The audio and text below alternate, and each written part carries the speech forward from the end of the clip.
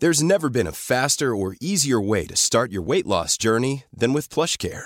PlushCare accepts most insurance plans and gives you online access to board-certified physicians who can prescribe FDA-approved weight loss medications like Wegovy and Zepbound for those who qualify.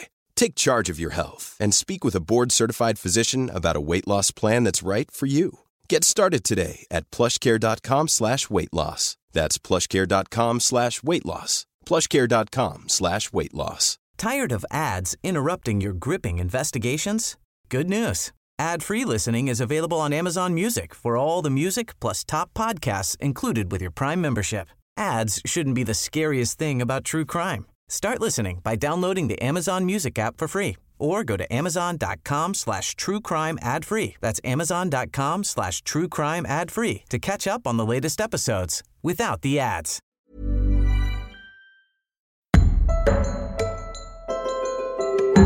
You're listening to Justice, a podcast series exploring all aspects of the criminal justice system with me, prison philanthropist and founder of One Small Thing, Edwina Grosvenor. In this episode, I talk to Nina Champion, Director of the Criminal Justice Alliance, which forms a network of 160 organisations working towards a fair and effective criminal justice system. Nina shares how the CJA works with their member organisations to break down silos and build understanding of the justice system as a whole. I'm Nina Champion. I'm the Director of the Criminal Justice Alliance. And Nina, can you tell me what the Criminal Justice Alliance is and what it does? We're an alliance of over 160 organisations working right across the criminal justice system. So we've got members working in prevention, with policing, with sort of courts and the legal profession and access to justice. We've got members working in prisons and probation. And we've also got members working with victim services and restorative justice. And some of our members also working in those kind of broader areas, for example, around mental health, around substance misuse, around equalities and race equality, for example. So we've got a really kind of broad mix of organisations working right across the system. But the common thread is that they all want to see a fairer and more effective criminal justice system. And so we work with our members to try and sort of harness their expertise that they've got working on the ground, doing research, and try to sort of influence government policy and practice for that fairer and more effective criminal justice system. Okay, so two questions really. How do people qualify to become a member of the Alliance, and what sort of benefits might they see from being part of it? Yeah, so to be a member of the Criminal Justice Alliance, they have to be a non-profit organisation. So that can be a charity or a social enterprise, but it could also be a staff association, it could be a research body, it could be a think tank. So we've got quite a broad set of criteria. And the main one really is, as I said, to actually, that they want to see a fairer and more effective criminal justice system. And the benefit really of being a member of the Criminal Justice Alliance is we have a lot of small members as well who don't have, for example, a policy team or a research team, but they have got huge amounts of expertise and experience from their frontline work that they're doing. But they don't have that dedicated team in order to sort of feed up to policymakers and to officials or to police and crime commissioners their expertise from the front line. So we try and do that on their behalf. Okay, I see. So you can sort of distill all this information that's coming, basically like a massive intelligence gathering exercise, I imagine. And then you kind of like compile it, distill it, and put it into a narrative that is helpful to affect policy and legislation? Yeah, absolutely. So we do that in two ways. One, in terms of reactive things. So as you know, there'll be consultations that the government will put out or that select committees will put out on different topics. So we'll bring together groups of members that are working in that area to have sort of focus groups, to have roundtable discussions, you get their sort of ideas and their feed in. So we co-produce everything from our members. So they'll be the ones that give us the good practice examples, will tell us what the barriers are that they're experiencing around that particular topic. And we'll formulate that into a response. We'll send it round as a draft to those members that have been involved in, giving us their, sharing their expertise. And then we'll draft something that they're happy with. And then we'll send that in response to the consultations. But we also do proactive work as well. So we have a series of kind of cross-cutting systemic themes that we work on throughout the years, aside from what's happening more broadly, to think about changing the culture, thinking about kind of transformative long-term change in criminal justice.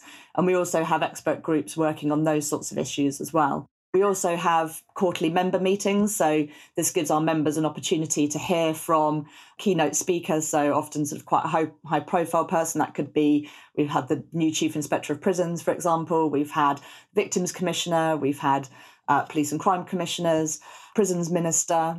So they'll have a chance to sort of hear from them and to ask them questions. And we also have an expert panel, and that could be made up of some of our member organisations sharing their work, people with lived experience of the criminal justice system, practitioners, talking about a topic from some different perspectives and angles, might be an academic, really to kind of help people understand what's going on. Because the trouble is, I mean, I've worked in criminal justice for years and it's very siloed. You kind of tend to work in your bit. So I've worked, for example, in prisons, and you might really understand what's happening in prisons, but not really have a clue what's going on, in the court system or in policing. And the idea of the Criminal Justice Alliance really is to try and help break down those silos, to help everyone understand what's happening and where they fit in that big jigsaw puzzle that is the criminal justice system. Yeah, do you think the silo side of things is sort of perpetuated by the fact that often the money comes down in silos? And, the different departments that don't really tend to talk to each other about things either. I mean, government departments.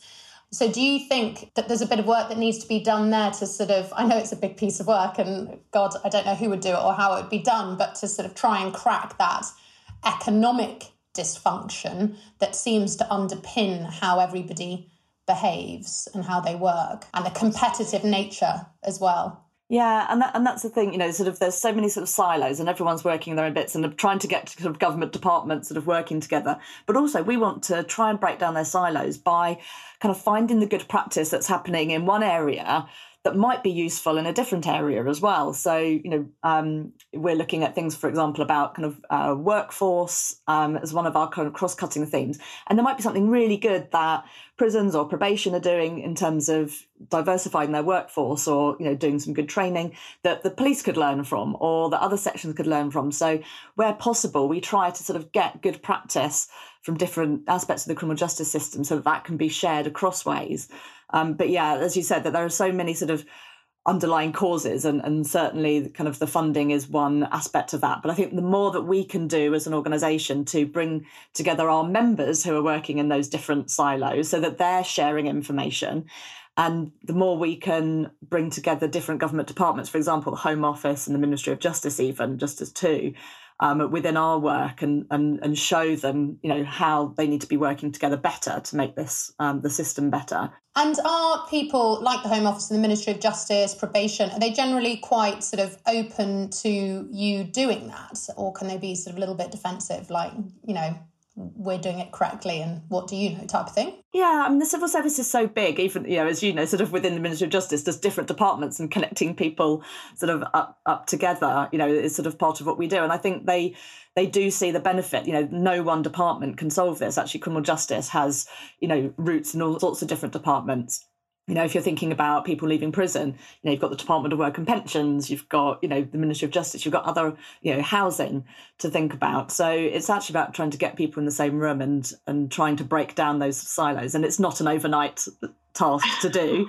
But I think that's one of the unique things as the CJA, and also working in victim services as well. I mean, that's another area where there tends to be that silo between people working, with people that have committed offences, and then you've got a group of organisations working with people who've been victims of crime.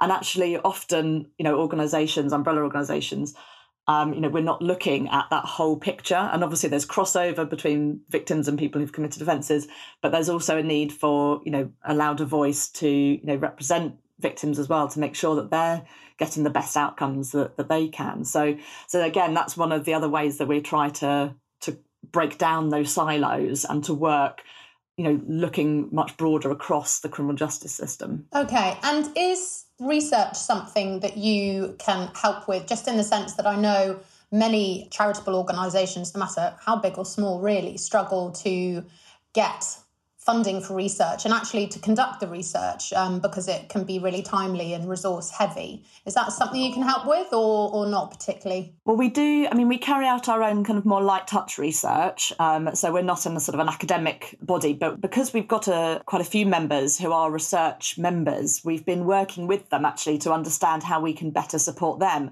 and how they can work with our other members to join them up. Because often, you know, as you'll know, people will do academics will do research and it might sit in a journal somewhere as a paper behind a paywall that people can't access. And so the practitioners on the front line aren't able to understand, you know, don't have access to the research that's been going on.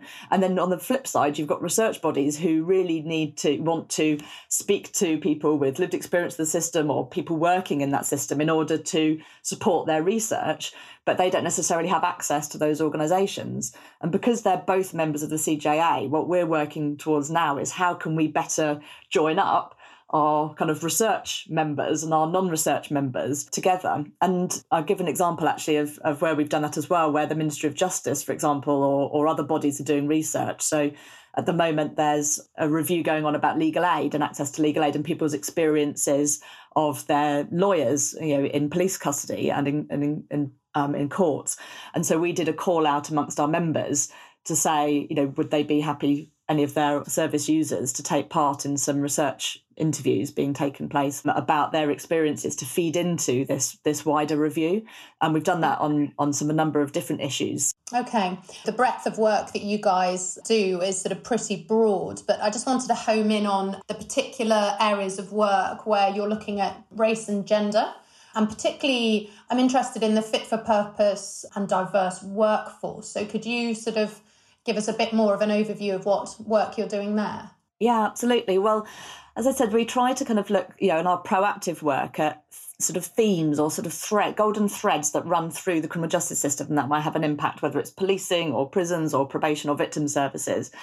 And obviously one sort of common thread amongst them is the workforce, you know, and that's how you achieve that kind of systemic change if you've got a fit for purpose and diverse workforce across those different strands. And so what we did last year, we look at it through two lenses, really, the workforce. One is around race and one is around lived experience. And actually there's crossovers between those.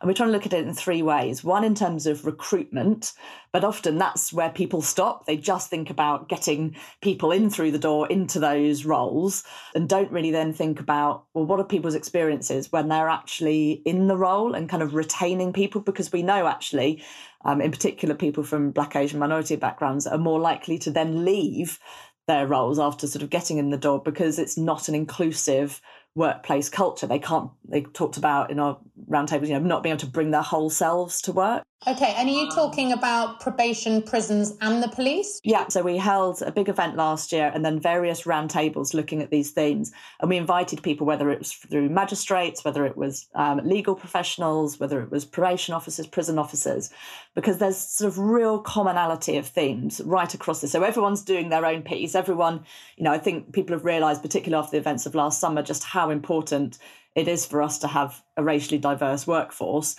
But everyone's working on it in their own little silos. And actually there is good practice happening and there is, you know, research taking place in these silos. And we're trying to sort of pull that together and understand what are the common barriers and what are some of the solutions, therefore, that might work across the piece here with criminal justice. Because, you know, it's not just, you know, we hear a lot about policing and recruitment, but it's not just in policing. It's around our probation officers, it's around our judiciary, it's around our legal professionals.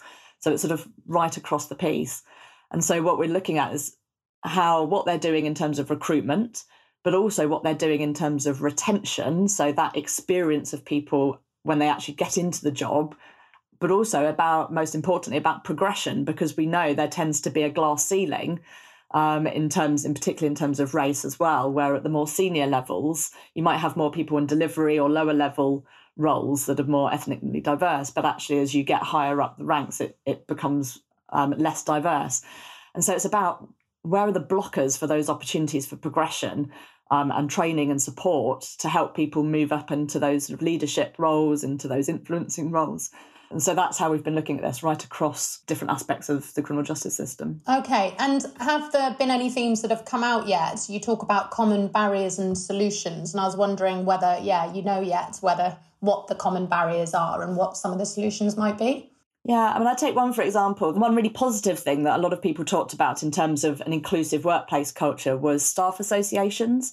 So having staff associations, whether that's the Black Police Association or the Muslim Network for CPS lawyers, for example, these staff associations are absolutely critical in terms of providing that support network for people that are in organisations. And they're also really critical in doing that kind of recruitment piece as well.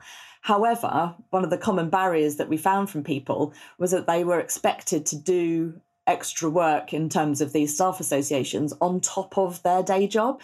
And so I think, that was one area where we thought actually this was really positive to have these associations, but actually people's contributions to them really need to be valued properly, and they need to be given the time to do that. If that is something that they want to support, they need to have that as part of their job. Not as a sort of an extra on top of their day job, because it's everyone's responsibility to increase diversity, but not just people from that background as well. So they need to be given the support to do that. So that's sort of one area that was quite sort of a common theme across the different bits of the system. And have you seen whether there's a particular sort of service, whether it's police, prisons, probation, whatever, that are actually making good progress in this area? Because we tend to talk a lot, don't we, about the problems, and I'm always trying to give a sort of positive spin where I can in the podcasts. So are there sort of elements of good practice and reasons to be cheerful type of thing? I mean, the one area that's done well on this is the parole board, actually, and they've made a real kind of effort in terms of their recruitment. And a lot of this is actually really about thinking about processes, and there's some really interesting work being done about thinking about recruitment, thinking about, where do we go? How do we build our networks? How do we speak to people where they're at, and have a real kind of thought about doing this in a sort of a really measured way, and actually having some, accountability as well to ensure that, that this is a real sort of focus.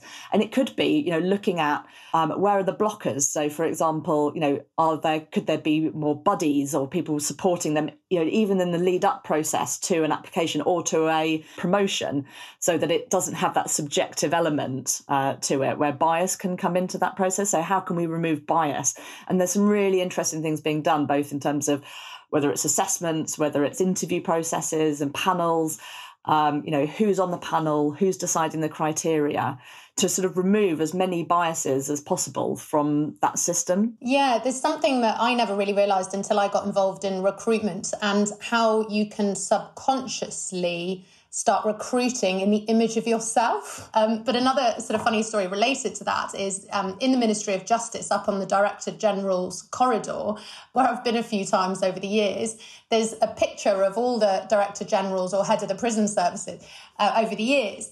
And I don't know how many pictures there are up there, but it is so funny because I realised that after I'd realised I was recruiting in the image of myself until I was stopped. And I saw that every single man was a white man. I think they all had glasses. And if they didn't all have glasses, they were all unbelievably similar. But there's one black man, I think, and now there's a woman, of course, in charge of the prison service. But it really, and now that I'm aware of it, I see other people doing it, and particularly chief executives, because they're usually in the role where they are recruiting. And it's just a really weird thing that just happens. Absolutely. And I think, this happens all over. And when I talk about criminal justice workforce, we talk, that also includes the voluntary sector, because we are part of the criminal justice workforce. And there's some really interesting stuff that some of the charities are doing, some of our members are doing in looking at their recruitment processes and looking at, well, do we need a CV and a cover letter, or actually should we just be putting out some broad questions for people to answer as that first role, as a sort of a way in? Do we need people to have degrees? Do we need, sort of really looking at those recruitment sort of processes? Who's on the recruitment panel? Blind applications in terms of removing names and things. So there's lots of, real interest in this area. So we're trying to sort of collate all that good stuff and like these things, it's a work in progress. No one, I think, has got, the ideal way of working. But if we can help to share where positive things are happening from different parts of the system, I mean, we know that there are kind of more fundamental blockers. For example, if you look at policing around, they've done well in recruiting more Asian police officers, but less well in recruiting Black police officers, in particular Black women police officers. So it's also looking at that intersection of race and gender. And I think that needs, looking at in more detail, because I think there's a real fundamental barrier there when it comes particularly around policing, where you've got a history of over-policing of communities, of disproportionality in the use of police powers. That is a real blocker, in terms of that recruitment. And this is one of the things that we've been trying to talk about in our work focused on Stop and Search, is that actually, although that actually can have lots of these sort of negative ripple effects that make other things more difficult, whether that's, people less likely to come forward as victims and witnesses because they have less trust and confidence in the police, which makes the police's job harder to actually solve crimes, or whether it's people that are then less likely to want to join the police. Yeah, you can see how things, when you start tracking back, and then you're sort of tracking back into the community, and then maybe tracking back into schools and the experiences of racism that maybe children have experienced in schools. And then it comes back to that cross-departmental and not working in silos point, doesn't it? In the fact that this is about communities and health and housing and education. So there's lots of sort of blockers. So there are some specific ones in different areas, but like I said, we're trying to draw together that good practice and sort of share that. So we're going to be publishing a report on that at the end of this year, sort of drawing all that sort of good practice and, new innovations and ideas. And some of it hasn't yet been researched as to how effective it is, but we want to sort of gather up where people are trying new things. But I think what is really important is to understand that it's not just about the recruitment piece. It's not just about ensuring that adverts, are representative and that you draw this. Actually, you've got to make sure that when people arrive, that they feel like they can bring their whole selves to work, that it's an inclusive workplace. And that's a whole piece of work, I think, around developing cultural competence amongst the broader workforce as well, because there were some awful, stories in the roundtables we had of, a woman prison officer who was Muslim, and some of her experiences amongst her colleagues. And I think particularly when you're looking in, working in a prison, you want your colleagues to have your back. You need them to have your back, and you need to have that, for your own safety and for working as a team, because it really is that kind of team job. No one can do it by themselves. And if you feel like actually you're not being accepted by your colleagues, or you're being, whether it's direct or indirectly discriminated against, or experiencing racism or microaggressions or other things through your work, that's not going to be, a place that you want to work. And it's also then not going to be a place where you encourage others, in your family, your friends, your networks, to come and work if you've not had a good experience yourself. So I think there's a whole piece of work to be done, not just focusing on bringing people in, but actually on kind of workforces and their cultures. Yeah, because also if that's how people are behaving with their peers and so-called equals, then how on earth will they be behaving with the prisoners? Yeah, and I think one of the saddest things actually that we've sort of come across a bit in some of our work that we're doing is around the kind of dynamics of race and how that plays out. Say, for example, in a prison where we've had we're doing some work around the independent monitoring boards and scrutiny looking at sort of race and gender.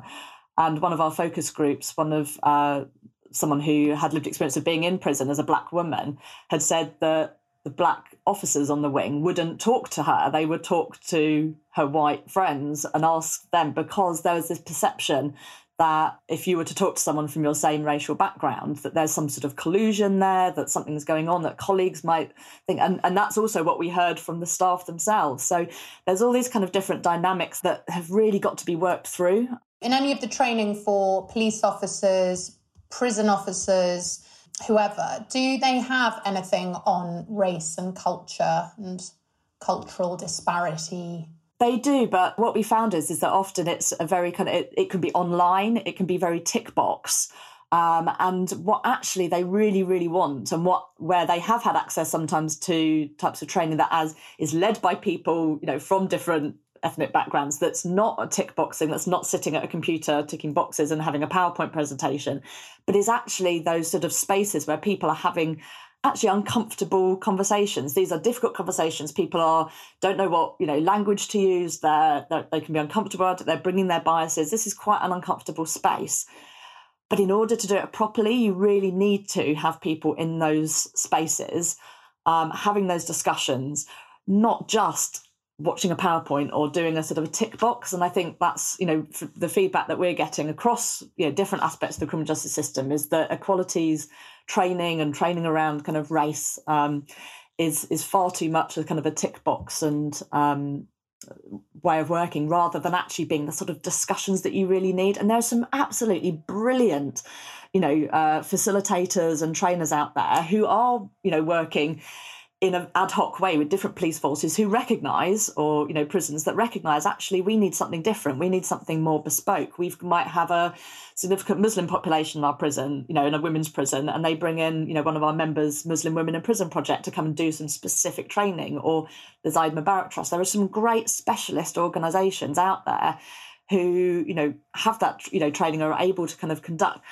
just a much more memorable, actually. That's what I don't think you're going to remember a PowerPoint presentation. No, exactly. And I think sometimes in training, having, with my organisation, it's predominantly about training amongst other things, but it's sort of being in the room and letting things land and settle, reading the room and seeing people's reactions to some of the things that are being said. So, I've been in rooms where trauma's being talked about and gender's being talked about. And some of the reactions from some people in the room, they can be really good or they can be horrific. And when it's horrific, I always say to any of the staff, my staff that are with us, listen, I know it makes everyone really angry because we think that's really not appropriate, but it does shine a light on the problem. And that is really useful, because then when people say, oh, this doesn't exist, you're like, actually, it does, because I see it in training all the time. And even though you're right, it is particularly uncomfortable. It's the non-verbal cues, it's the body language, it's the banter, the inappropriate banter sometimes. And I think, training can really move you. I've often been moved to tears, and I think it's that sort of emotional wrangling you have to do with these difficult topics. As you say, you just simply can't sit at a computer by yourself and answer the questions in the way that might be more appropriate. Yeah, absolutely. And it is worrying at the moment. There was some training around sort of unconscious bias training, and because I think there's been a sense of, whether this, particular sort of training is effective or not. And, and I think, it may or may not be, because it's not delivered in the way that, that it should be. But they've, particularly in HMPPS, I know that they've removed that training. So it's around kind of, well, what are you going to replace it with? There's a real need to look at this now. And there are some fantastic organisations, as I said, who've got this expertise, who, are expert facilitators at holding these discussions, that, having these uncomfortable conversations, moving people in a place where they're not, that they can go on that own journey themselves to develop these, environments. So there's a real need to kind of focus on that. And then, like I said, in terms of the progression piece as well, it's also about, where do those biases that you talked about in recruitment also come in who gets, we heard quite a lot in the roundtables about these sort of secondment opportunities that would come up. And often if they had a secondment opportunity, for example, in particular with, the civil service use this, that gives you then a foot up and some more contacts to then get a more permanent role. So these are real kind of important aspects of the progression route, are these secondments. But who makes the decision about these secondments? Where's the transparency about actually a manager picking one of their staff to get this secondment opportunity? And so there was a real kind of sense of a lack of transparency sometimes with who's getting those opportunities that can then help them progress up the ladder. So I think it's shining a spotlight on some of those different aspects so that people see, because people aren't going to join a job, I don't think, unless they see people in their image like them, sort of showing, well, that's what's possible. I could reach, I could move up into these levels. If you're only seeing people, at the low levels, and you're seeing, people that are white that are being progressed at a faster rate or getting opportunities that other people aren't, again, that's going to, mean that people aren't going to stay in that career. Yeah, I see that all the time with my 9-year-old daughter. When I'm reading stories to her about the girl that did something amazing and the girl that fought the battle, and being married to a historian, my husband's always very big on talking about female historical figures, which is quite a new thing, really, sad to say. But, it's amazing because she wants to be like the other women. She doesn't want to be like the men. And my son likes to talk about the boys. It's kind of obvious when you say it like that. And then it's just a shame that we find it so difficult to sort of emulate this in our adult lives now. And it has a real knock on just talking about women and particularly thinking about policing. We've been doing some work recently with the Independent Custody Visitors Association. So they're volunteers that go into police custody to monitor, people's treatment as detainees in police custody. And we're particularly, focusing on race and gender. And so thinking about women in police custody, often there's actually just not even a woman in the building to enable them to carry out, for example, a strip search or a search, or even just to sort of ask them. So, the Independent Custody Visitors Association, they've done some really good work recently around female menstrual products, in police custody, because actually, it makes sense to us that we would need sanitary pads and tampons, but actually if you're a woman, you're not necessarily going to ask for it if it's all men, or men aren't necessarily going to do that. So there's a whole piece around how do we ensure everybody understands, what women's specific needs are in police custody, but also how do we ensure that there is, that greater kind of gender mix amongst custody-based police officers to ensure that women can.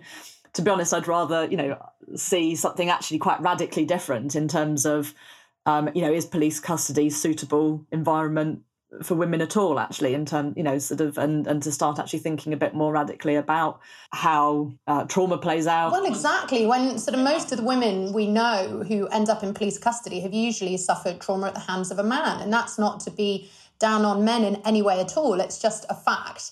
So therefore, if you then are surrounded by men in a position of power, that's not going to make anyone's day better, not the woman's, not the staff that are there. It just really inflames all the problems, doesn't it?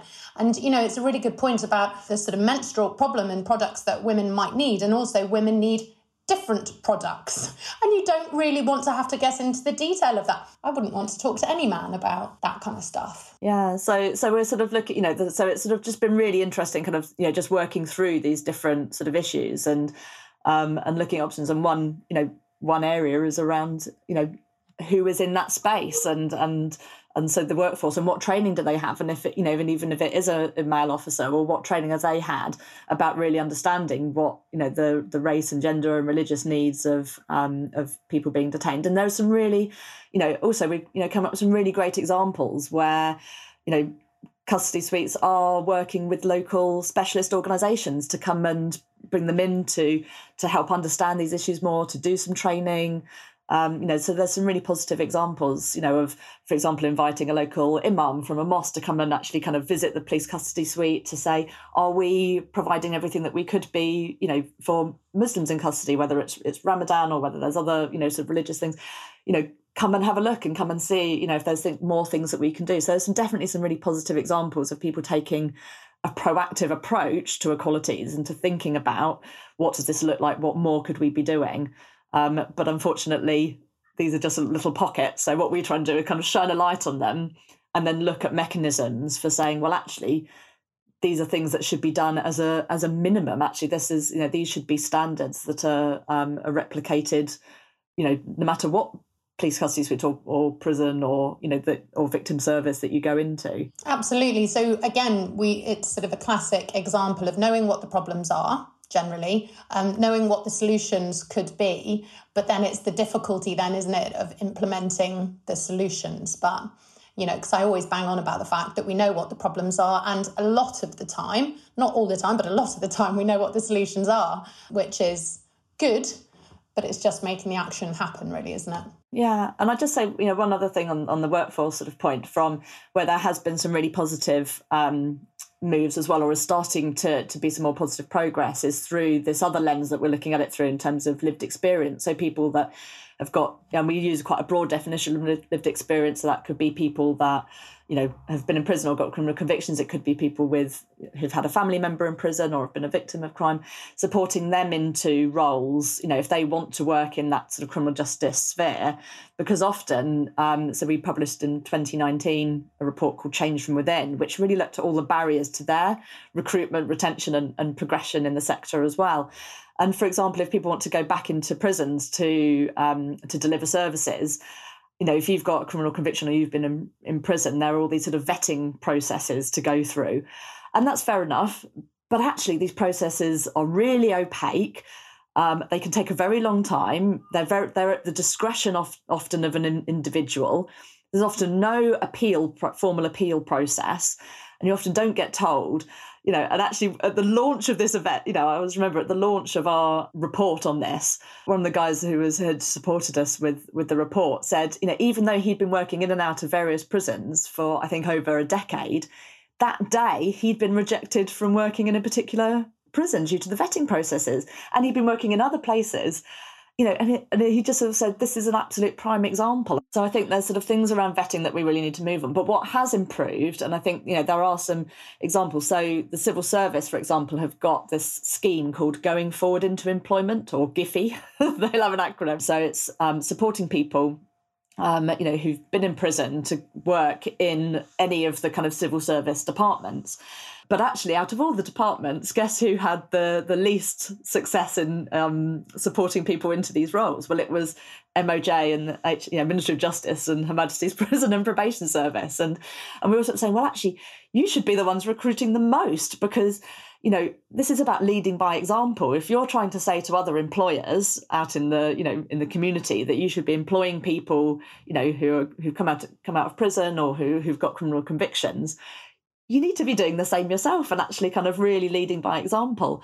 And so we worked with our lived experience expert group. So these are members with lived experience of the criminal justice system who work for or lead organisations that are one of our members. We've been working with them and having meetings with the Going Forward to Employment team, with the probation workforce team, teams that are doing things around recruitment, to really help them sort of understand what more could you do to remove the barriers and support that kind of pipeline of people and progression through into roles in the sector. And as a result, the Going Forward into Employment scheme have actually started to now be less restrictive in their criteria, because they were quite restrictive initially. It was only for the lowest sort of level opportunities within the civil service, so you couldn't come in at a higher level. There was certain blanket exceptions and rules in terms of particular offence types. It was only people that were just leaving prison rather than people that were on licence. So we've been working with them to try and think about how they could relax some of those criteria to open up more opportunities to people who might be on licence or who might want to come in at a higher level, to give them opportunities. And that's starting to now sort of pay dividends really, and more people coming through. So there's still a long way to go, but I think there's definitely willingness on the side of government departments, and particularly MOJ and HMPPS, to think about that. And we know the probation workforce strategy actually has a section in it that talks about, we want to recruit probation officers that have criminal convictions that have been part of the system. So there's definitely some positive movement there. We just got to support, well, what does that look like? And hold them to account on that, and to think, what does that look like? You mentioned a little bit earlier about your work around stop and search. So can you sort of elaborate a bit more on what the problems are there and what it is you're trying to sort of bring about? Yeah, so one of our kind of cross-cutting kind of work strands that we're looking at is around scrutiny and accountability within the criminal justice system. So, what our members said is, if there was better scrutiny and accountability, that would improve outcomes. And particularly we look at this through kind of a race and a gender lens. And of course, stop and search is one of those areas where we know is disproportionately used on Black, Asian, minority ethnic people. And so what we did was sort of look at, well, what scrutiny goes on? Because there are mechanisms for stop and search in terms of scrutinising the use of these police powers. They often happen at a community level, local volunteers who come together to meet with the police and go through literally kind of the receipts of different stop and searches. They might look at some body-worn video footage. They might look at some of the statistics about how many people and what ethnicities they were that had been stopped and searched. And do they have reasonable grounds for that search? Because, this is where the bias can come in. If there's not reasonable grounds, what was the reason for the search? Was there a legitimate, and legal reason? And so these groups look at these searches and see whether there was reasonable grounds and highlight any concerns, whether it's about an individual officer or a trend that they notice happening over a broader amount of time. But what we found is when we actually kind of mapped this across the country, was that although there were some examples of good practice and there were some groups that were really effectively scrutinising, actually that wasn't the case across the country. We found that often, up to 1/3 of the chairs of these groups were the police themselves, so they weren't sufficiently independent. We found that some didn't get access to the data they needed, so many didn't have access to body-worn video to actually to look at that. They might not have had the training and support needed, because it's actually quite complicated. It's lots of statistics, it's lots of kind of grids, and I sort of look at them and I'm not a maths brain and kind of, trying to work my way around different things. So, they need to be given that support to enable them to be that kind of critical voice, to enable them to ask the right questions and to challenge in order to improve outcomes. And so we found that there was a real need to have kind of, again, coming back to these kind of national standards rather than just in sort of certain areas. And as a result of publishing that report, we worked with the College of Policing to develop some new guidance. And they were absolutely brilliant. And they've put into their new sort of guidance a lot of the things that we talked about around representation, around access to data, around being able to influence change, around access to body-worn video. But we still weren't satisfied, because that is still guidance. It's still not mandatory that different police forces have to use this. So recently, we've just launched a super complaint asking for a kind of a national body to oversee all these different community scrutiny mechanisms to ensure that they're all using this sort of make this guidance mandatory, to make sure that it's all really effective scrutiny that's going on. And also to have a national body that's independent to kind of look at the overarching trends across the country, because at the moment it's really difficult to do that, because each police force as well collects data in different ways. But I always think sort of when, it's difficult to get the data and there aren't these bodies, the sceptical side of me says, well, that's for a reason. And it might be because nobody wants to be shown to be either racist or doing things wrong. But of course, if we need and want change, and if we're going to get change, then you have to, as you say, it comes back to those uncomfortable conversations, uncomfortable realizations sometimes, to say, well, we could be doing a lot better, and maybe I didn't realise I was behaving in a racist way, but just maybe I am. And I think this plays back into the institutional racist side of life as well, doesn't it? Because yes, we may or may not be racist ourselves, but then the institution themselves, how they gather data, and this happens with gender as well, right? As you'll know, often women are left out of the stats. There's a big cultural piece to do there on the culture of an organisation and an institution, isn't there? So it's not exactly an easy one to solve. Absolutely. A national body would be a good start, as long as the national body had the confidence and the power to be able to challenge. Because often you also see with these bodies, well, they should be holding people to account, but often that doesn't happen either. And that's it. It's about having the right, the teeth to actually do something, around this and to highlight these concerns. But I think that first step is really to ensure that there's this consistency of understanding what's going on, because it is that sort of lack of transparency.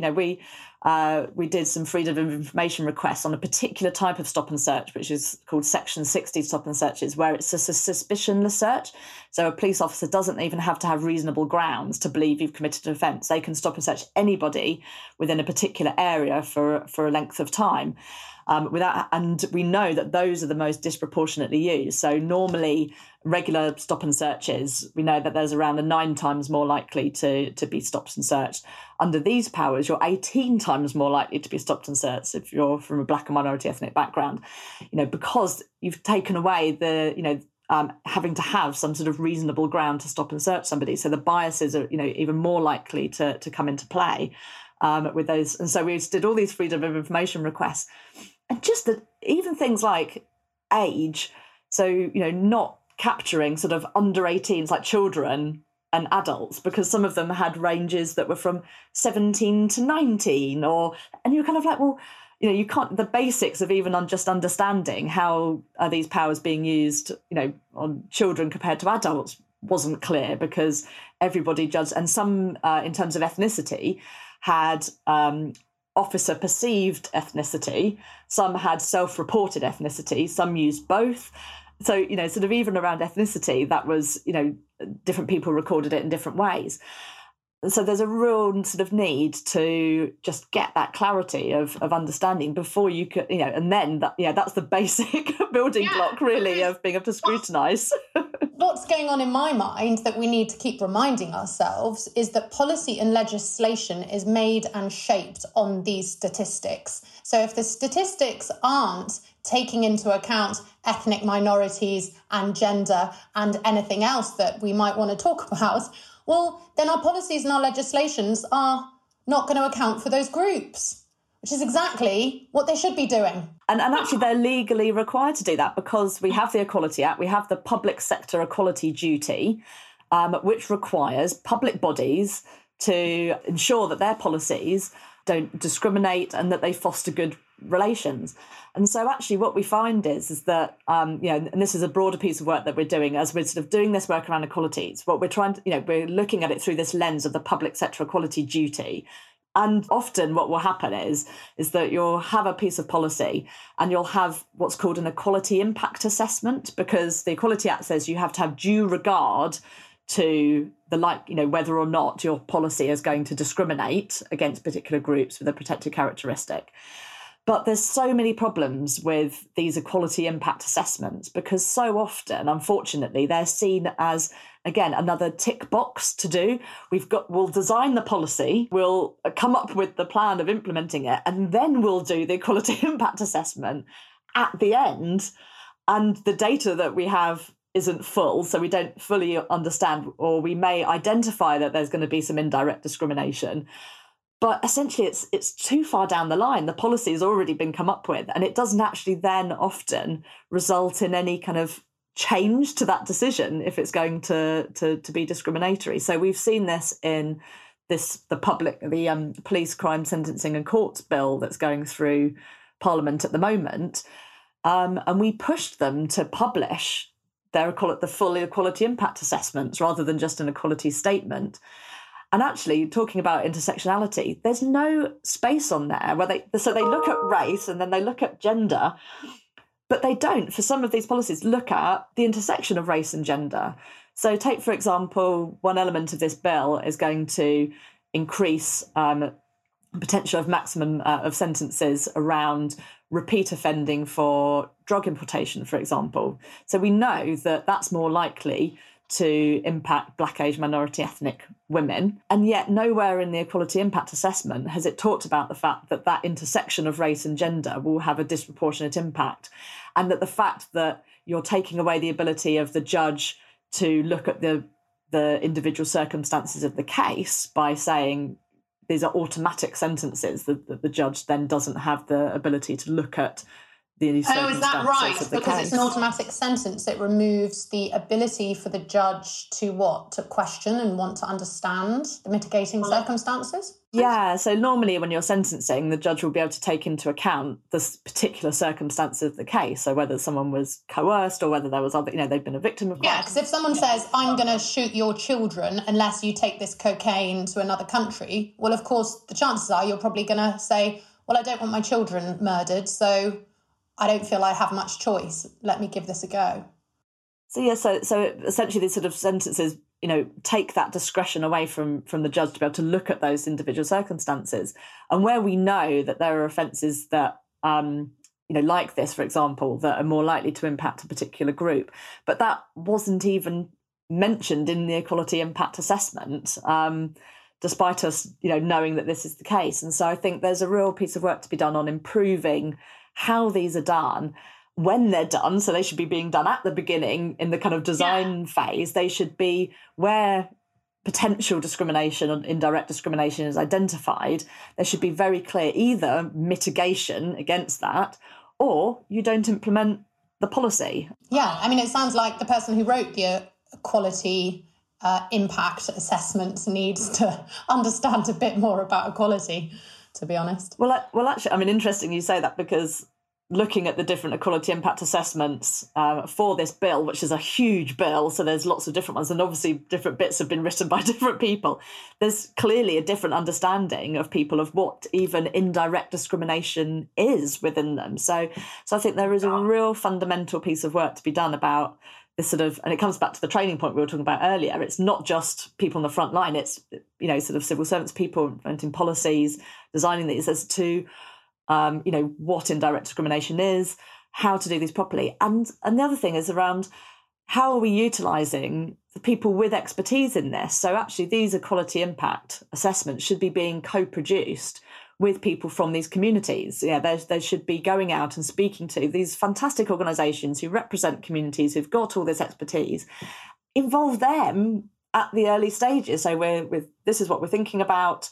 We've got this sort of data, but what do you think about this, and what do you think will be some of the impacts of this on your particular communities, and how might we mitigate that? Or actually, is there no way of mitigating it, and therefore we shouldn't go forward with that policy? And do you think the reason that isn't done is often because it's sort of everything's quite rushed and everything needs to be done like immediately? Or is it kind of like, that's going to cost a bit of money to get the people who are experienced these things to talk? Because, I mean, often people will give up free time. I'm not saying that's always appropriate, but it doesn't seem like the hardest thing to do. I mean, we'll happily pummel money into Mars rovers and rockets and building new prisons. And you sort of think, well, sure, just a little bit of small change for a bit of training and maybe a few focus groups and... that drives me insane. I think if you're serious about issues like, tackling race equality, which, there is a race, clearly, MOJ and HMPPSR, it's clearly high on their agenda or something they want. But there is, this does come at a cost. There is, needs to be that sort of budget line around, kind of quality training, co-production, engagement with communities. It does take some time and investment, but actually it's then about looking at the long term of this. That's how we're going to, be able to tackle the things that David Lammy talked about in his review, is through actually sort of thinking these through and putting that investment of time and resources in at this early stage to prevent things later on. I mean, we know, for example, that Black, Asian, minority ethnic people are overrepresented in prisons.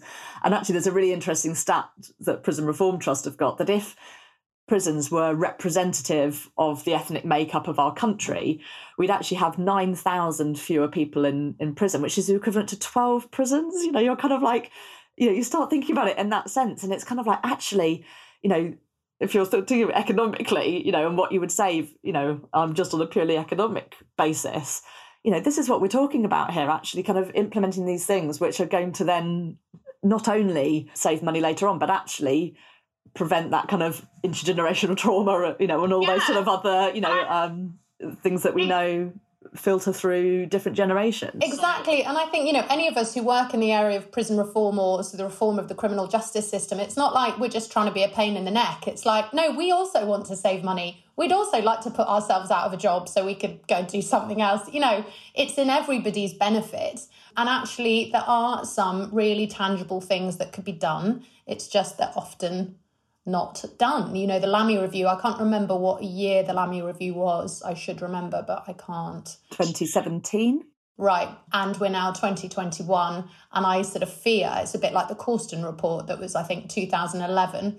And we're now 2021. And it's just like going around in circles. And it's just like another report comes along. It says the same thing in some maybe slightly more contemporary language than the last one.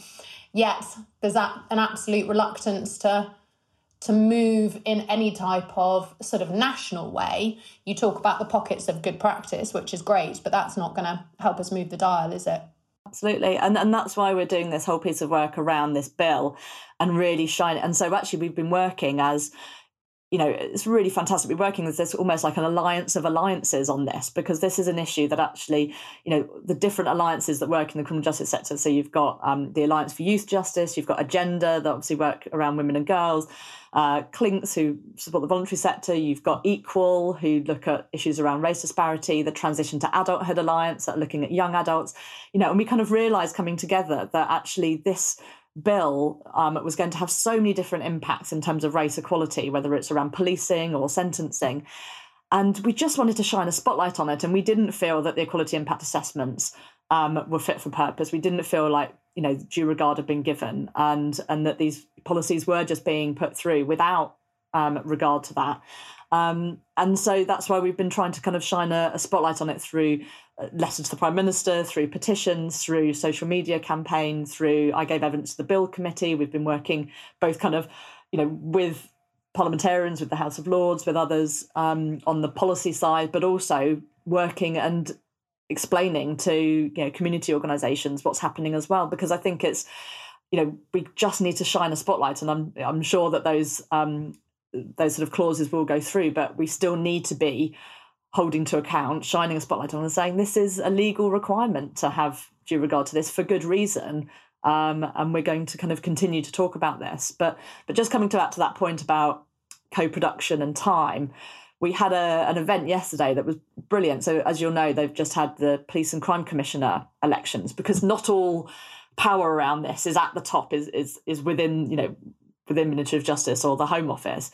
We've actually got kind of these elected police and crime commissioners who have more and more sort of influence. So they obviously have access to money to commission services, but they also have the opportunity, just as being that person with oversight, to convene and bring people together, to hold the police to account, to look at the bigger picture in their region.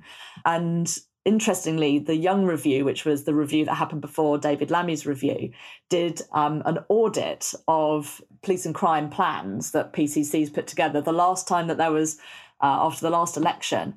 And very few actually mentioned race equality. Very few I had really kind of looked at, in terms of ethnicities, their population.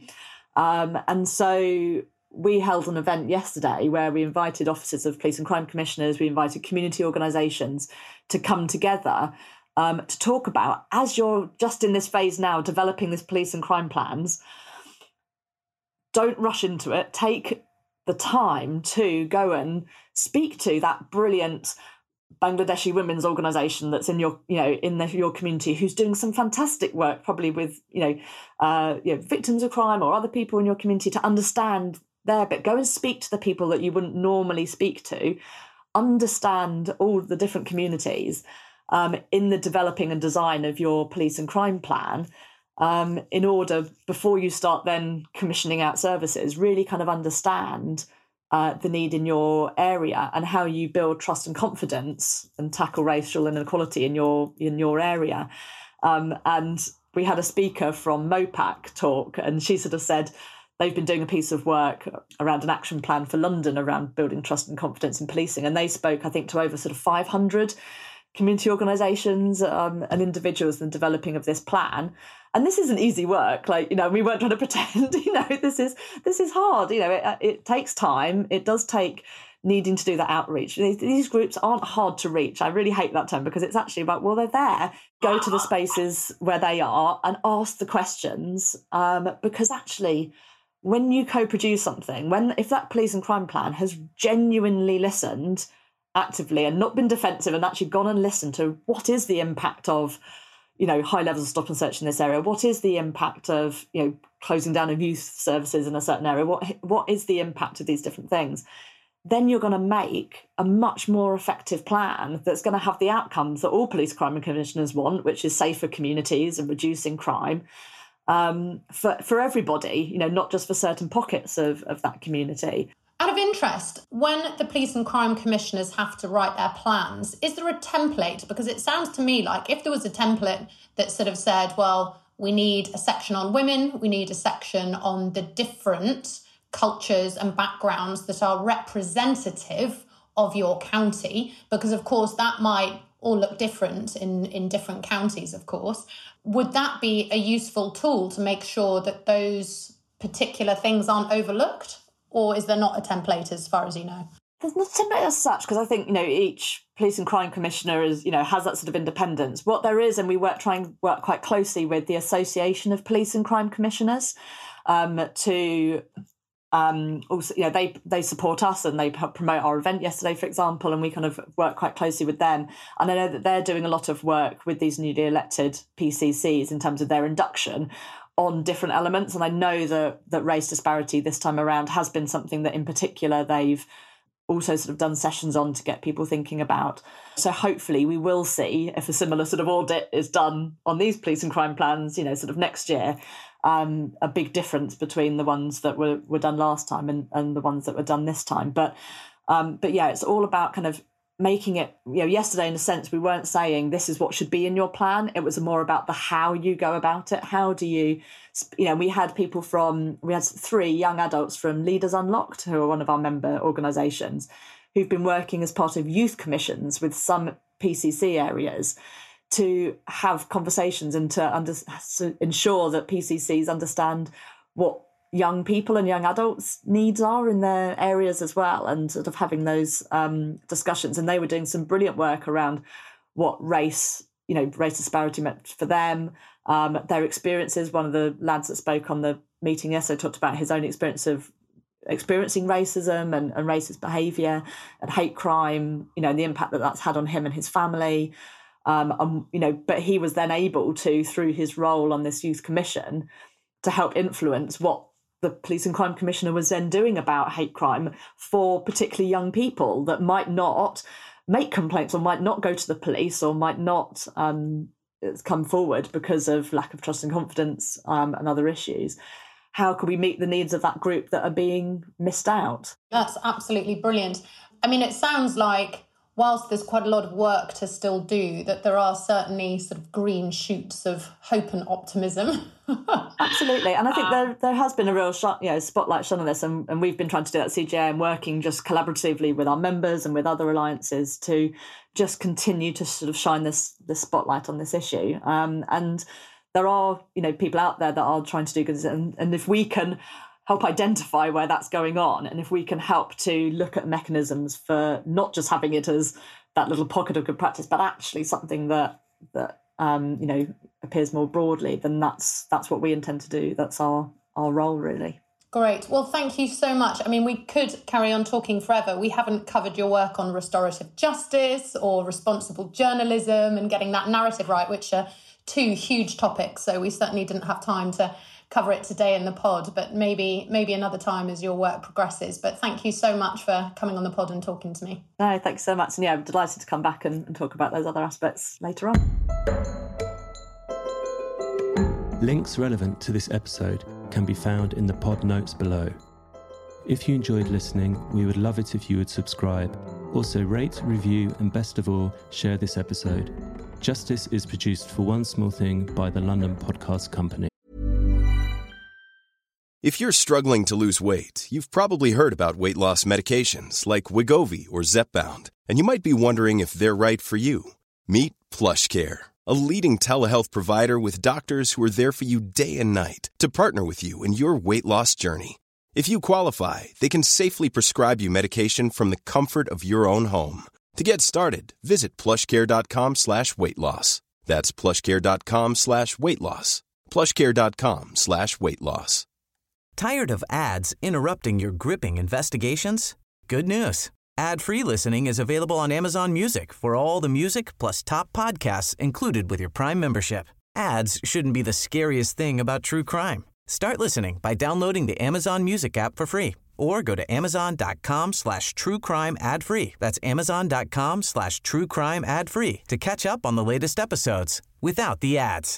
Flexibility is great. That's why there's yoga. Flexibility for your insurance coverage is great too. That's why there's United Healthcare Insurance Plans. Underwritten by Golden Rule Insurance Company, United Healthcare Insurance Plans offer flexible, budget-friendly coverage for medical, vision, dental, and more. One of these plans may be right for you if you're, say, between jobs, coming off your parents' plan, turning a side hustle into a full hustle, or even missed open enrollment. Want more flexibility? Find out more about United Healthcare Insurance Plans at uh1.com.